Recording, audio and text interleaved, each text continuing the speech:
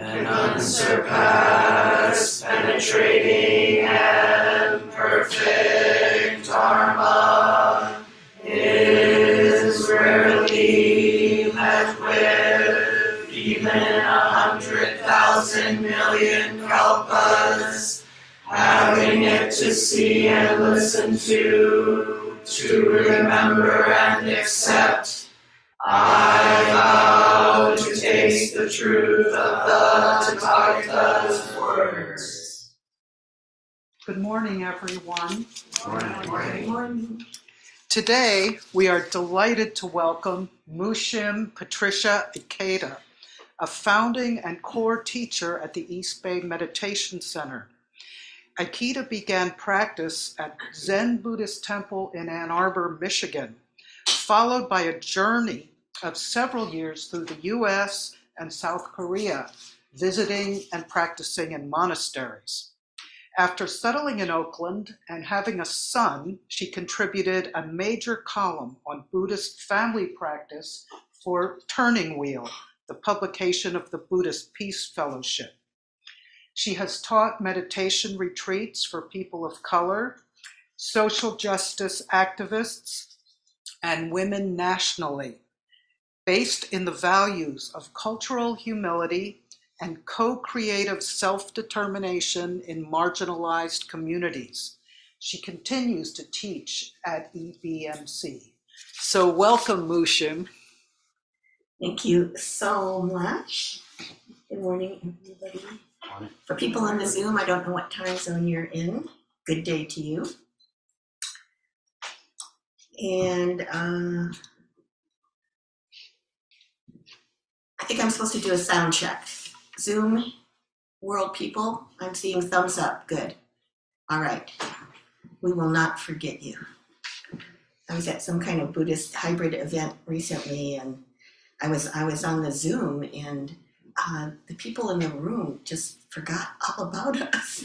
And finally, the event manager had to say, there are 30 people on the Zoom waiting patiently for Q&A. I'm like, wow, we're here. We're just not in the room. Okay. Yeah, so thank you very much. I am honored to be here in the Berkeley Zen Center nearing the end of January in the year 2024 in the United States. This is an election year, as we know, and it is expected that the political climate will probably grow ever more heated, possibly more polarized, and there may be unexpected things that happen, along with other things. So let's get ready. The title of my talk, developed in, as I like to do in conversation, in collaboration, in co-creation with members of Berkeley Zen Center, is this, in quotes, I am your friend, Prefigurative Activism, Collective Leadership, and Sangha in 2024. Many of you may know this famous story from the Upada Sutta, available on accesstoinsight.org. So many of you may know this famous story of the Buddha Shakyamuni and his, I guess it was his cousin Ananda, who was his best friend and his favorite attendant. The guys were really, really close. And so it is said, thus we have heard, that the Venerable Ananda approached the Buddha and then sat respectfully to the side. And as he was sitting there, Venerable Ananda said to the Blessed One, this is half, 50% of the holy life, Lord. Admirable friendship, admirable companionship, admirable camaraderie. And this is a translation of the sutta by my friend Tanasaru Bhikkhu, Jeff DeGraff, down at the Metta Forest Monastery between Los Angeles and San Diego. And Tan Jeff, as his students call him, is a wonderful translator, I think, from the Pali text into English. And so he translates the word Kalyana Mitta or Kalyana Mitra, the great spiritual friend, as admirable friendship. In other words, friendship with someone we admire. Very important. So Venerable Nanda, and in my imagination, he's all excited. He says, I just had this realization, Lord Buddha, that spiritual friendship, admirable friendship, is fully half of the holy life. It is written that the Buddha replied, oh, don't say that, Ananda. Don't say that. Admirable friendship, admirable companionship, admirable camaraderie is actually the whole of the holy life. 100%. Admirable friendship is actually the whole of the holy life.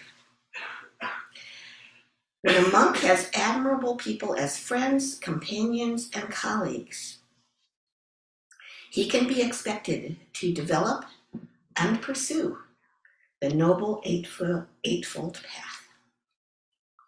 Again, Upada, Upaddha Sutta. That's where you can find that story.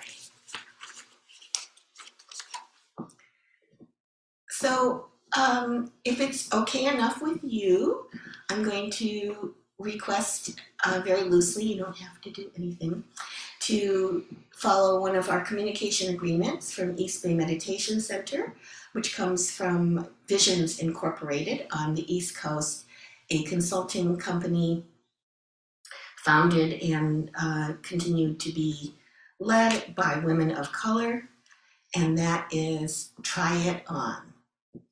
So I'm going to suggest and ask that you try something on, meaning it's like you're trying on clothes at a store that you might not even want to buy. You're out there and you think, hey, I usually don't wear these kind of clothes, but I don't have to buy them. I'm just going to see what they look like. So it's an invitation to try on someone else's worldview or to do something that we might not normally do.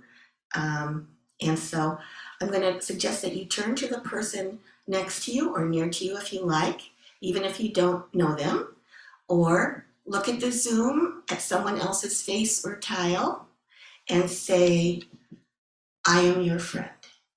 You want to try that? I am your friend.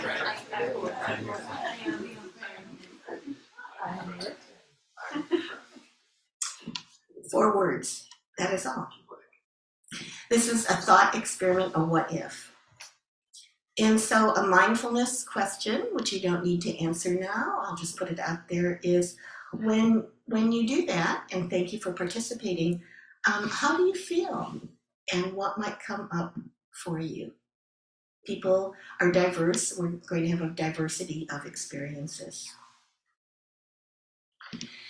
And the value and the meaning of the Kalyana Mitta, the admirable friend relationship in Sangha, was greatly enriched for me in 2015 when I was one of 23 socially engaged Buddhist leaders from 5 urban areas in the United States who joined with 5 socially engaged Catholic leaders.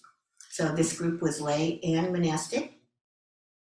Socially engaged Catholic leaders from the same 5 urban areas in the United States, and we were invited by the Catholic bishops of the United States to go to Rome for a 5-day interfaith dialogue, socially engaged dialogue retreat at a wonderful retreat center about 45 minutes outside of Rome.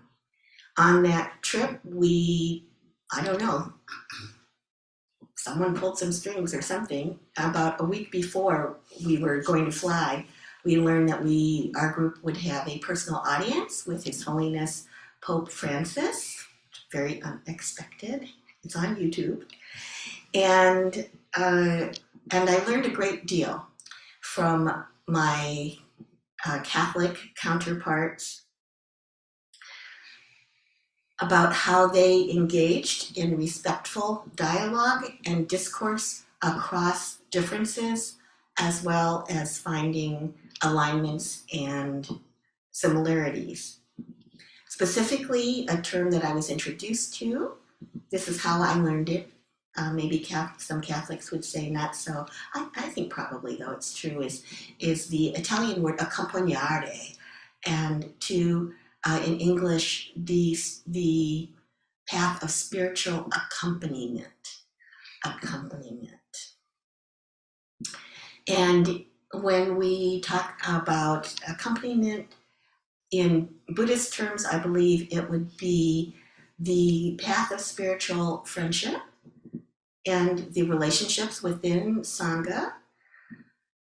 Have to say this, with people we like and sometimes people we don't like. That's community life.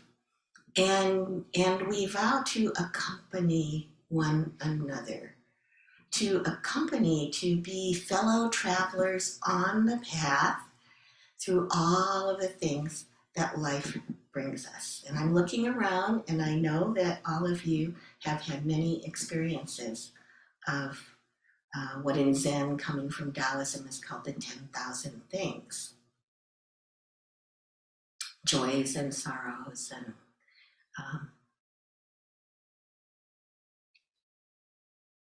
lots of things. So we vow to accompany one another, to be good friends to one another.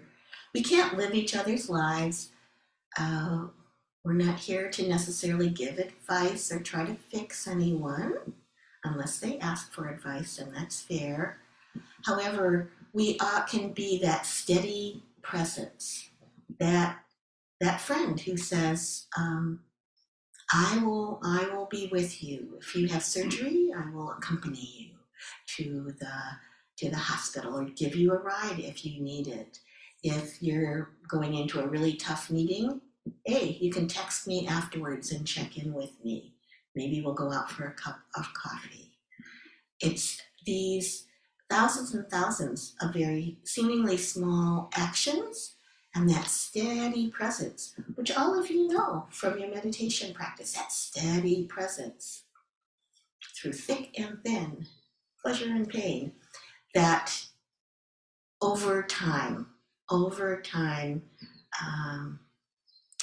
can bring so much happiness, can bring so much strength to a community. Now, maybe staying on the safer side, and I won't ask you to say this aloud, I'll ask you to imagine, if you like, saying to someone in your community whom you do know, and if you're a newcomer, just imagine. It might be, it doesn't need to be the Berkeley Zen Center, Sangha, or spiritual community. We are all part of various communities. Think of someone in your community whom you do know, and just imagine saying, I am your friend and I will accompany you. So, actually, I didn't have this in my notes, but since you're also wonderful and receptive, why don't you just try it on. Say after me. I am your friend. I am your friend. And I will accompany you. And I will accompany you. And let's just take a moment. How does that feel? I'm not fishing for results. You might feel no way, and that's fine. I am your friend and I will accompany you. There's something so vulnerable and beautiful in simplicity. I am your friend. We were just talking in Hozan's office where I was waiting for this to begin about this rakusu. This comes from Korea, so it's called a casa, same word, casa. There's small casas and big casas.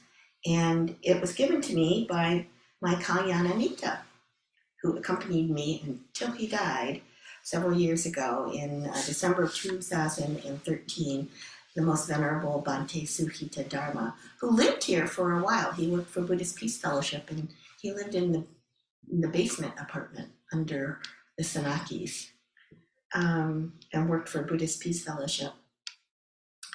And he used to say to me, "You are one of my 5 spiritual friends," which was great. I didn't have to audition for that position, and I was very honored. At the time of his death, he was possibly the most senior monk, a Buddhist monk in North America in terms of monk years, and was the first African American to be ordained as a Buddhist monk in all of the 3 major lineages of Buddhism, the Mahayana, the Theravada, and the Vajrayana, as well as having been a Trappist monk. And yet, whenever I spoke to him, he would simply say, I would get a little bit nervous and sometimes think, he's so senior, I'm just a lay person. Does he expect that he's my teacher? Or like, what is this relationship? And he would just say, I am your friend. And he accompanied me and was a kind of a godfather to my son, and just, we were very, very good friends for as long as we knew each other, which was many years. So there's something, again, so vulnerable and beautiful in that statement. I am your friend. And this isn't necessarily a Zen or a Buddhist thing. The importance of companionable relationship within communities is underlined even more boldly by the late Los Angeles rapper and activist Nipsey Hussle, who is quoted as saying, I saw this on Facebook, "When you look at the people in your circle and you don't get inspired," so if you look at the people in your circle and you don't get inspired, then you don't have a circle. You have a cage. When you look at the people in your circle and you don't get inspired, then you don't have a circle, you have a cage. This brings in another vital element, in my point of view, about Sangha, spiritual community. And as many of us know, if the original meaning of the word Sangha were applied to this situation, maybe most of us here would not be included in the Sangha, because it was defined as the monastic community, the monks and the nuns. That having been the case in the old days, times have changed. And now there are so many wonderful lay practitioners as well as ordained practitioners who are not required to be celibate, and then monks and nuns, monastics who do take a vow of celibacy. There's a lot of, again, variety and diversity in the Sangha worldwide among Buddhists, practitioners, followers of the Buddha Dharma, and therefore the Most Venerable Thich Nhat Hanh, whom I often quote, used to call it the fourfold Sangha: monks, nuns, lay women, lay men, and we can, in light of our current understanding of gender identification, the expansive nature of the gender spectrum, I call it the manyfold Sangha. Manyfold. It's not just 4. We'll expand it. Manyfold Sangha.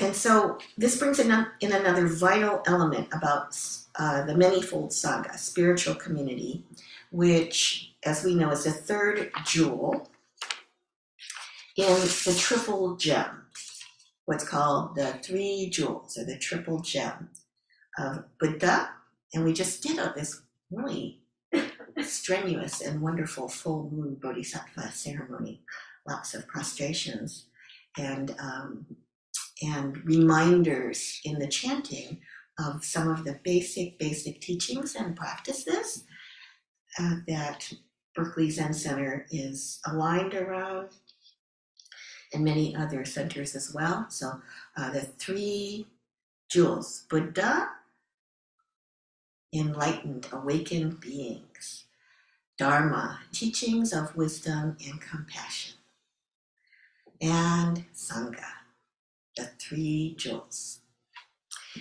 My cousin, Reverend Jiko Nakade of Daifukuji Soto Zen Mission Center on the Big Island of Hawaii, always says, Namu Kie Butsu, Namu Kie Ho, Namu Kie So.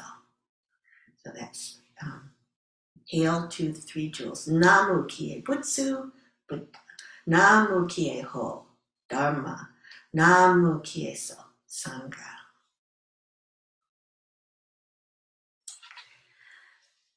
Again, going back to our teacher, Nipsey Hussle, he doesn't say, when you look at people in your circle and you don't feel trust and friendship, then you have a cage.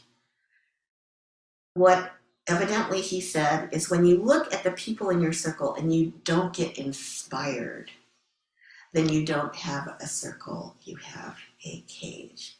This is something to reflect on. You can take it or leave it. And my own background is in the fine arts, training specifically in contemporary poetry and literature, as well as the other arts. Thus, it's very meaningful to me that I believe another vital element of Sangha, of spiritual community, maybe of any communities this year, is that we inspire one another. We inspire one another. As I said, my original training was in poetry. I did Google it before I would have looked it up in my dictionary. So the word inspiration, within that there's the word spiration, which Merriam-Webster defines as an obsolete word, meaning the action of breathing as a creative or life-giving function of the deity. The action of breathing as a creative or life-giving function of the deity, of the divine. Once again, Thich Nhat Hanh says in one of his many meditation verses, or gathas, Gathas, breathing in, I calm body and mind. So we're mindfully aware. What a privilege it is if we can even breathe in easily. Maybe some of us can. However, if we're alive, we are breathing in. Breathing in, I'm aware I can calm body and mind. Breathing out, I smile. I smile, just give it a try. Even if you're wearing a mask, we can feel it. I think this is kind of what my friend Aitken Roshi used to call the bad old days of Zen in the United States. There were a lot of Zen centers in the United States where they were just known to be really unfriendly places. And people had this idea that if you're really sincere in your practice, you don't smile, and you're just really cold and unfriendly. What can I say? Those times have passed. So in Sangha, in community, it's really necessary, if we're able to do it, that we signal this friendly attitude to one another. Breathing out, I smile. Dwelling in the present moment, I know this is a wonderful moment. I've often thought of this famous meditation verse or gatha and said to myself, okay then, so dwelling in the present moment, I know this is a wonderful moment, but what if this present moment totally sucks? How can it possibly be a wonderful moment? Again, I don't know all of you. I'm pretty darn sure if I did spend time with each of you that you've been through a lot of hard times. And now we've all been through a global pandemic.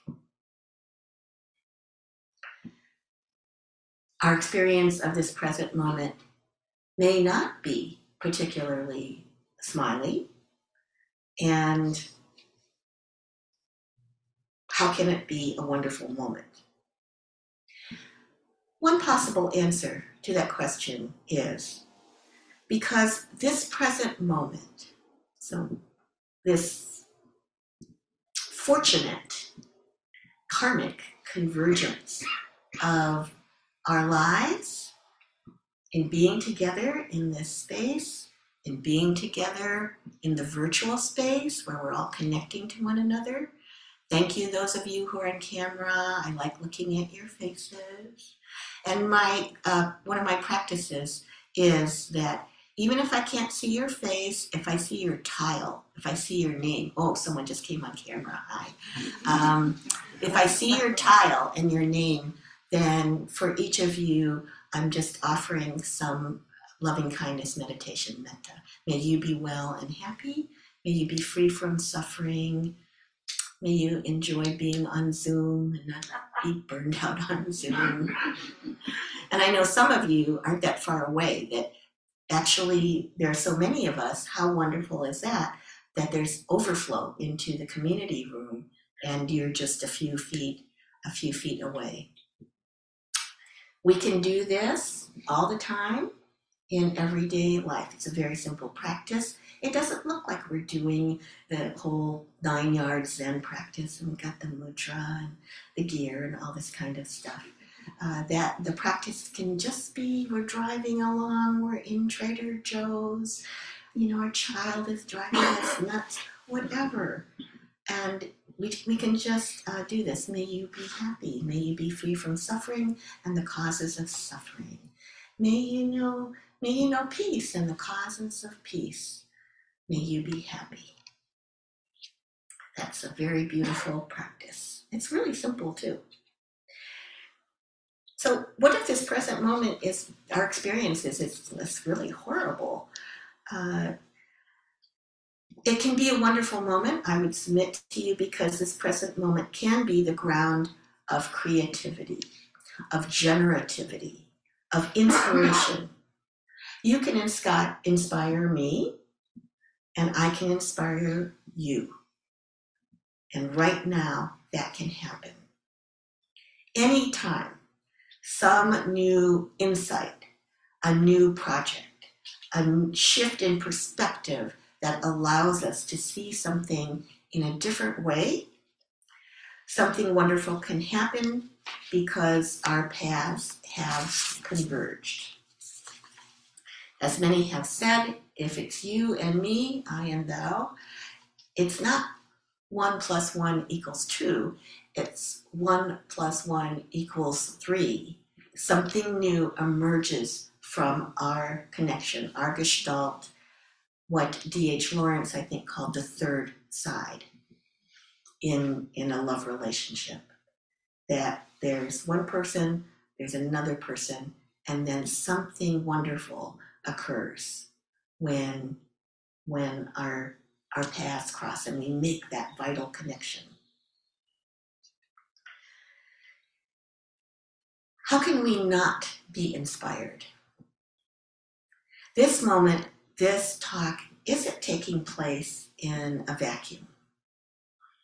Only a few miles away, nearer to where I live in Oakland, our beloved Berkeley Zen Center abbot, my old friend Hozan Alan Sanaki, has been in the Oakland Kaiser Hospital on Broadway for several weeks, as we know. And many, perhaps most of us, myself included, have visited Alan due to the generosity and kindness of his family in opening to this circle, this Sangha, this community of love and understanding. I was thinking about my relationship to Alan. I've known him for many years, probably first through the Buddhist Peace Fellowship around 25 years ago.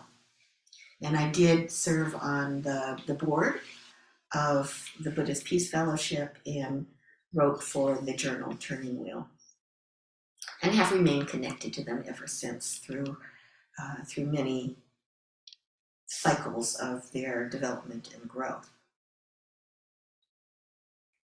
So how can we not be inspired by this, the possible creativity present, that's in this present moment? In Zen, we speak of what's called in English the great matter of life and death. And as we reflect on ourselves, these temporary bodies, reflect on those we love, can there be more poignant and more powerful words? The great matter, the mysterious and very expected and normal and kind of weird matter of life and death. Always with us, always in our face, if we but turn and look. If we but daylight, that is, dig up, expose, the hidden streams which connect us from the karmic watersheds of our lives. Because in Sangha, or spiritual community, we have many kinds of relationships. Ones that are more horizontal, peer-to-peer, and those that have a vertical quality to them, perhaps those between teacher and student, as well as I hope, and my hope I see has been fulfilled, and I hear at Berkeley Zen Center, as well as intergenerational relationships. So important for the health and well-being of our sanghas, our temples, our spiritual communities, our relationships, to form relationships, sangha relationships, I am your friend, across Gen Z, the millennials, Gen X, boomers, however we may characterize or conceptualize what we call generations. Basically people of different ages who may have some things in common simply because of the age that they're in. I am a boomer, and for me, it's going to be things like the assassination of John F. Kennedy, the first person on the moon, and then of course there were a lot of other assassinations as well. That period was, there was a lot of assassination. Malcolm X, and more. And I share that in common with others of my generation, no matter how different we are. Differences and similarities. My late colleague in diversity, equity, inclusion, Roosevelt Thomas, defined diversity as a mixture of similarities and differences. I am a writer, and 24 years ago, I published a chapter titled Daylighting, again that term, the Feminine in American Buddhism, in the book titled Innovative Buddhist Women, Swimming Against the Stream, edited by Karma Lekshe Somo and published by Curzon Press in the United Kingdom. And daylighting was a term that, I don't know, I heard somewhere in Oakland about where there are streams that have been covered up because they're in a city or something like that. And then you can actually, but they're still running underground. You can dig them up and expose the stream and see that it kind of comes out of the earth and it flows along and then it goes back underground. I live in Rockridge, right around the corner from Temescal Creek, which has been daylighted right in going through the back of the Department of Motor Vehicles, the DMV. I live right around the corner from there. So it just kind of pops up and you see it, the creek bed, and then it disappears. However, it goes all the way to the bay. So I call it daylighting the feminine in American Buddhism. And in this essay, I quoted teacher Ajahn Benjiko, Linda Ruth Cutts, whom some of you know. She lives at Green Gulch Zen Center over in Marin County. I believe she's been one of the abbots of San Francisco Zen Center. And she talks about how we inspire one another. We accompany one another creatively so that something new is born, is communicated, is transmitted. And Linda Ruth Cutts wrote this, I don't know, maybe in one of San Francisco Zen Center's journals. I found this quote, and referring to Dogen. So in Menju, M-E-N-J-U, face-to-face transmission, she wrote, Dogen strongly emphasizes the point that this transmission is face-to-face, eye-to-eye. She says, Mahakashyapa, one of the early disciples, it is said, of Shakyamuni, Mahakashyapa and Shakyamuni Buddha practiced together for a long time. The teacher cannot be a teacher unless there is a disciple or student. And a student cannot be a student unless there is a teacher. It is really one word, not two. Teacher, disciple. They come up together, each creates and conditions the other. You need each other to complete the practice. End of quote. As some of you know, a major part of my path, and we are still accompanying one another and living together, is my having become a mother. I have a middle-aged child who lives with me, and I wrote a long time ago, when my son was born, that's when I was born, in the identity of mother. So inseparable, right? Mother, child. I cannot be a mother without my child. Certainly my child cannot be a child without a mother. And some people have more than one mothers or foster mothers and so forth. And you get the basic idea. There is no separation. It's co-arising. In ending, I'd like to say we need each other, I believe, to complete the practice. The practice of what? The great practice of living and dying together, of going together through whatever 2024 may bring us. Wars and climate crisis, the US presidential election, I hate to say it, but who knows what unknown viruses and wild curveballs there may be in this period of time that we call the coming year.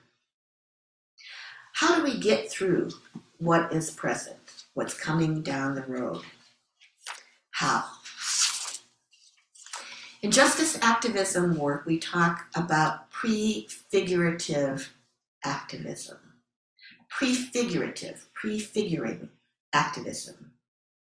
In my understanding, this means giving up the delusion that we can magically fix all of the grievous injustices and forms of oppression. Racism, misogyny, homophobia, transphobia, ableism. We can't magically eliminate, heal all of these grievous wounds that we see and feel and breathe in at every moment, and that impact us differently according to how we self-identify and how we are identified by society. However, prefigurative activism says that we can prefigure, we can create on a smaller scale the world in which we want to live, if only for a few hours, a few days, a few months, perhaps the span of the Berkeley Zen Center's life thus far, that we can prefigure and create the world in which we want to live. And that's a practice that goes way beyond formal meditation, which of course is very wonderful for those who are so inclined. Most Buddhists in the world probably do not meditate. There are many other wonderful practices. And I would say, in my point of view, the greatest practice of all is spiritual friendship and spiritual accompaniment. This is something we can do. Sangha life, teacher-student relationships, everything, as many of us know, is imperfect, is impermanent, and sometimes incredibly aggravating. I know that. And can we pause? Can we turn toward one another? And can we say, I am your friend. I am your friend, and I will accompany you. Let us commit to inspire one another in the coming year. Thank you so much for deep listening. And I think there are a few moments now. There's a few minutes for Q&A, and we can alternate, as I understand it, in the room and on the Zoom. We have a microphone. Please use it. You're invited to state your name if you like, if you feel comfortable doing so when you start your share or ask your question, and we can alternate between the room and the Zoom.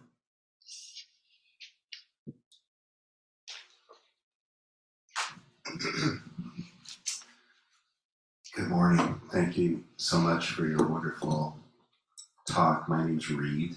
Reed? Reed, yeah. You started off your talk talking about the coming year and the election upon us. And it had me thinking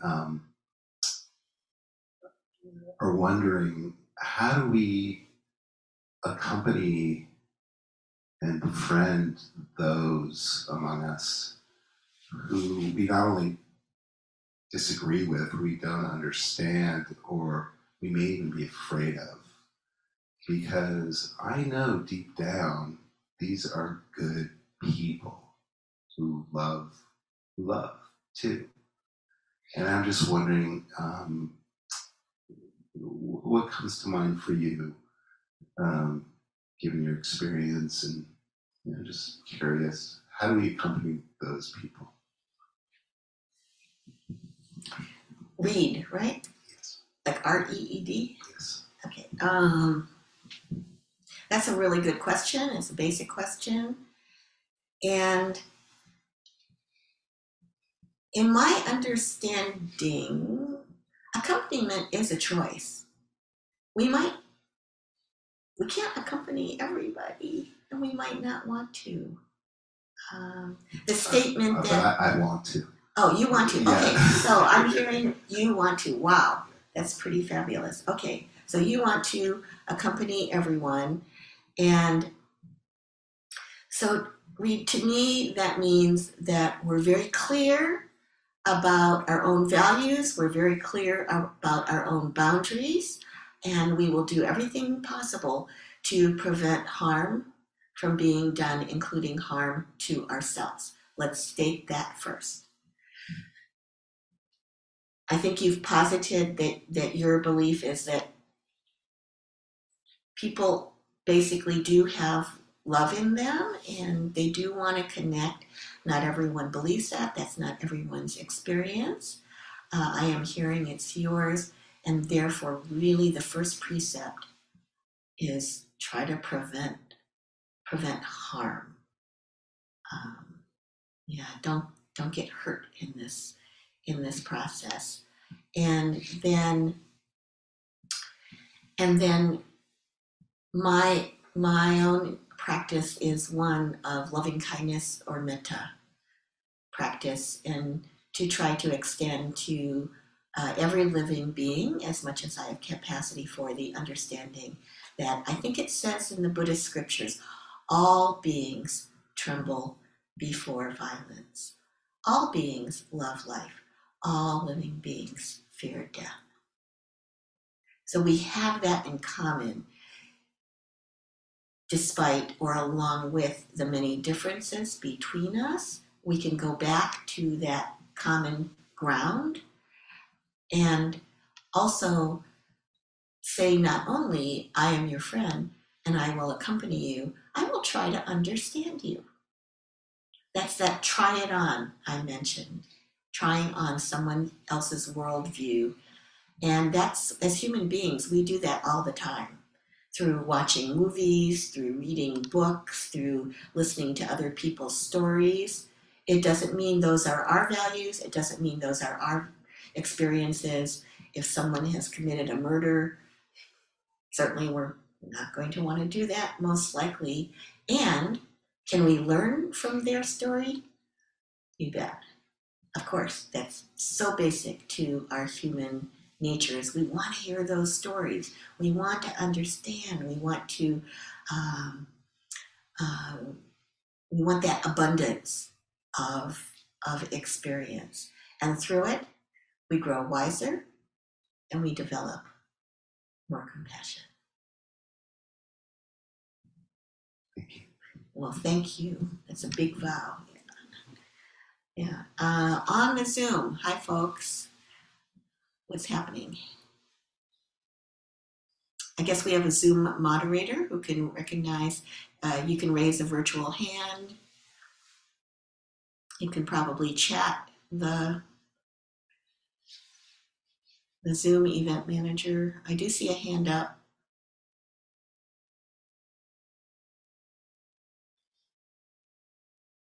Who's moderating the Zoom? Oh, there we go. Okay.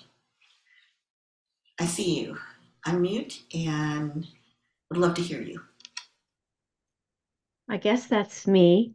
I'm just thinking at this time for us in our Sangha, with Hozan in the hospital and not here with us, that being good spiritual friends with each other, taking the time to stop and be together is really helping us. And really, it feels important to just really pay attention to that. Thank you. Can you share your name with us? Oh, sorry, Hannah. I know you, Hannah. I know. So good to see you. Glad that you had safe travels. Thank you. Yes. Yes. So spiritual friendship, I would say, always important. And Hannah is uplifting and amplifying that in this period of time for the Berkeley Zen Center Sangha, super important. And you may have heard, even though I didn't go back to it, that the title of this talk is Prefigurative Activism, Collective Leadership. Collective Leadership and Sangha in 2024. So exploring that idea of a more horizontal, perhaps distribution of tasks, of power, of responsibilities and roles, though there need to be defined roles throughout the Sangha, strengthens communities, strengthens the community. Why? Because all of us are subject to the great matter of life, death, and impermanence.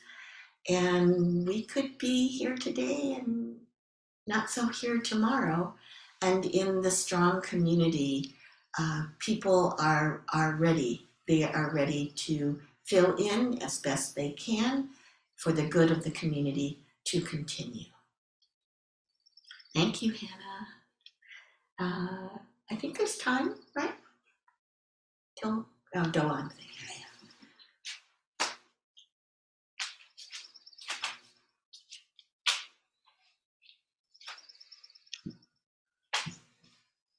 Hello, thank you for this beautiful talk and time together. My name is Mary Remington, and I just came from sitting at bedside with Ozan this morning. and was with him yesterday as well. And I live in New York, so I flew in to see him. And I'm from the Upaya Community Zen Center in Santa Fe, New Mexico. But I was thinking about all the support and all the friendship that's being expressed for Hozan around the world, and the various forms in which love can be expressed, from the physical to the intentional to the non-physical. And seeing this chair and dedicated space for him, I assume that's for Hozan, is very touching. And so I've just been really feeling the bridges of love and how they come through. And spending time with him and relaying many messages from many people, his eyes went bright. So the medicine is the love, and I do believe he is receiving it. That was my experience with him. And it's only deepened and opened my own heart too. So thank you. Thank you, Mary, Yes. right? Yeah, thank you for flying in. Give our metta and love to the Sangha at Upaya, please. Oh, thank you. For real. The Caring Bridge website where we can read I don't know, someone said there are like 39,000 people on Hozan's website. Blake, did you raise a hand? Sure.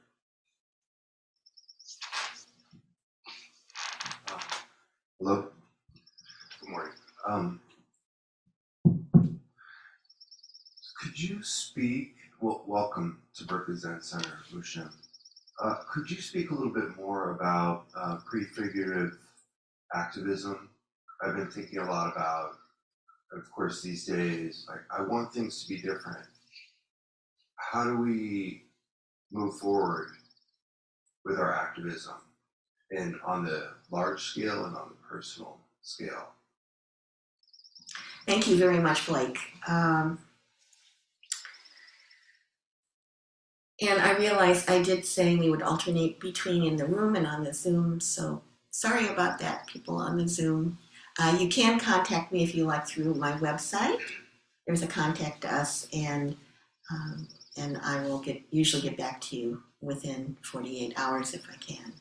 So the question is, once again, about prefigurative activism.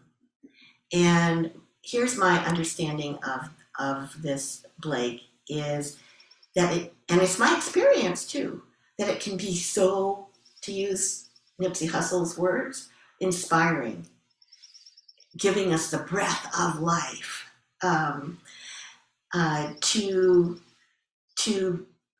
to be part of something that is, for instance, I read about some years ago in Oakland, there was a group of acupuncturists, and they got a permit, I think, from the city, and they went out on the street, on the sidewalk, and they set up reclining chairs, and then for maybe 3 hours on a Saturday afternoon or something like that, they offered free acupuncture, first come, first serve, to whoever rolled along on the street. They were able to do it. It didn't really cost them any money. They offered it as just, again, a free service to the community, and maybe people who'd never had acupuncture before or couldn't afford it were able to stop and have a little treatment and have a different kind of experience. So it can be as simple as that to projects that go on much longer. And I myself would say that any Sangha is an act of prefigurative activism, in that within the Sangha we have practices, we have precepts, and so we are in effect imperfectly trying to actualize and model a different way of being in the world, right? Yeah, a good way of being, an inspiring way of being. With I know I've been around the block Many things happen that are bad in the Sanghas. And overall, the intention for it to be a spiritual community means that we enter into an uplifted and an elevated kind of atmosphere when we come into the Zendo. If our practice is strong, everywhere we go is the Zendo. I mean, we are hopefully trying not to be like good here and then we go outside and just do all kinds of careless things. However, a designated place of practice is a place of prefigurative activism, I would say. It's a place where we might get a little inspiration or a lot or the taste of, oh, this is what it could be like. This is what it could be like. There's another famous quote from the classical Buddhist text which says, as we know, just as all of the oceans have but one taste, the taste of salt, so these teachings, these practices of the Dharma have one taste, and that is the taste of liberation. I believe we're at time.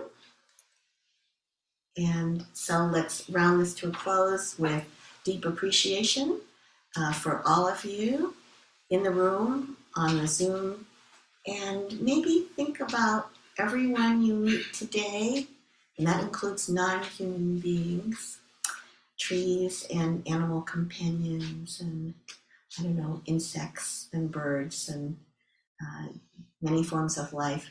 You might think as a little exercise to send some energy to that living being, and inside your heart say, I am your friend. Thank you.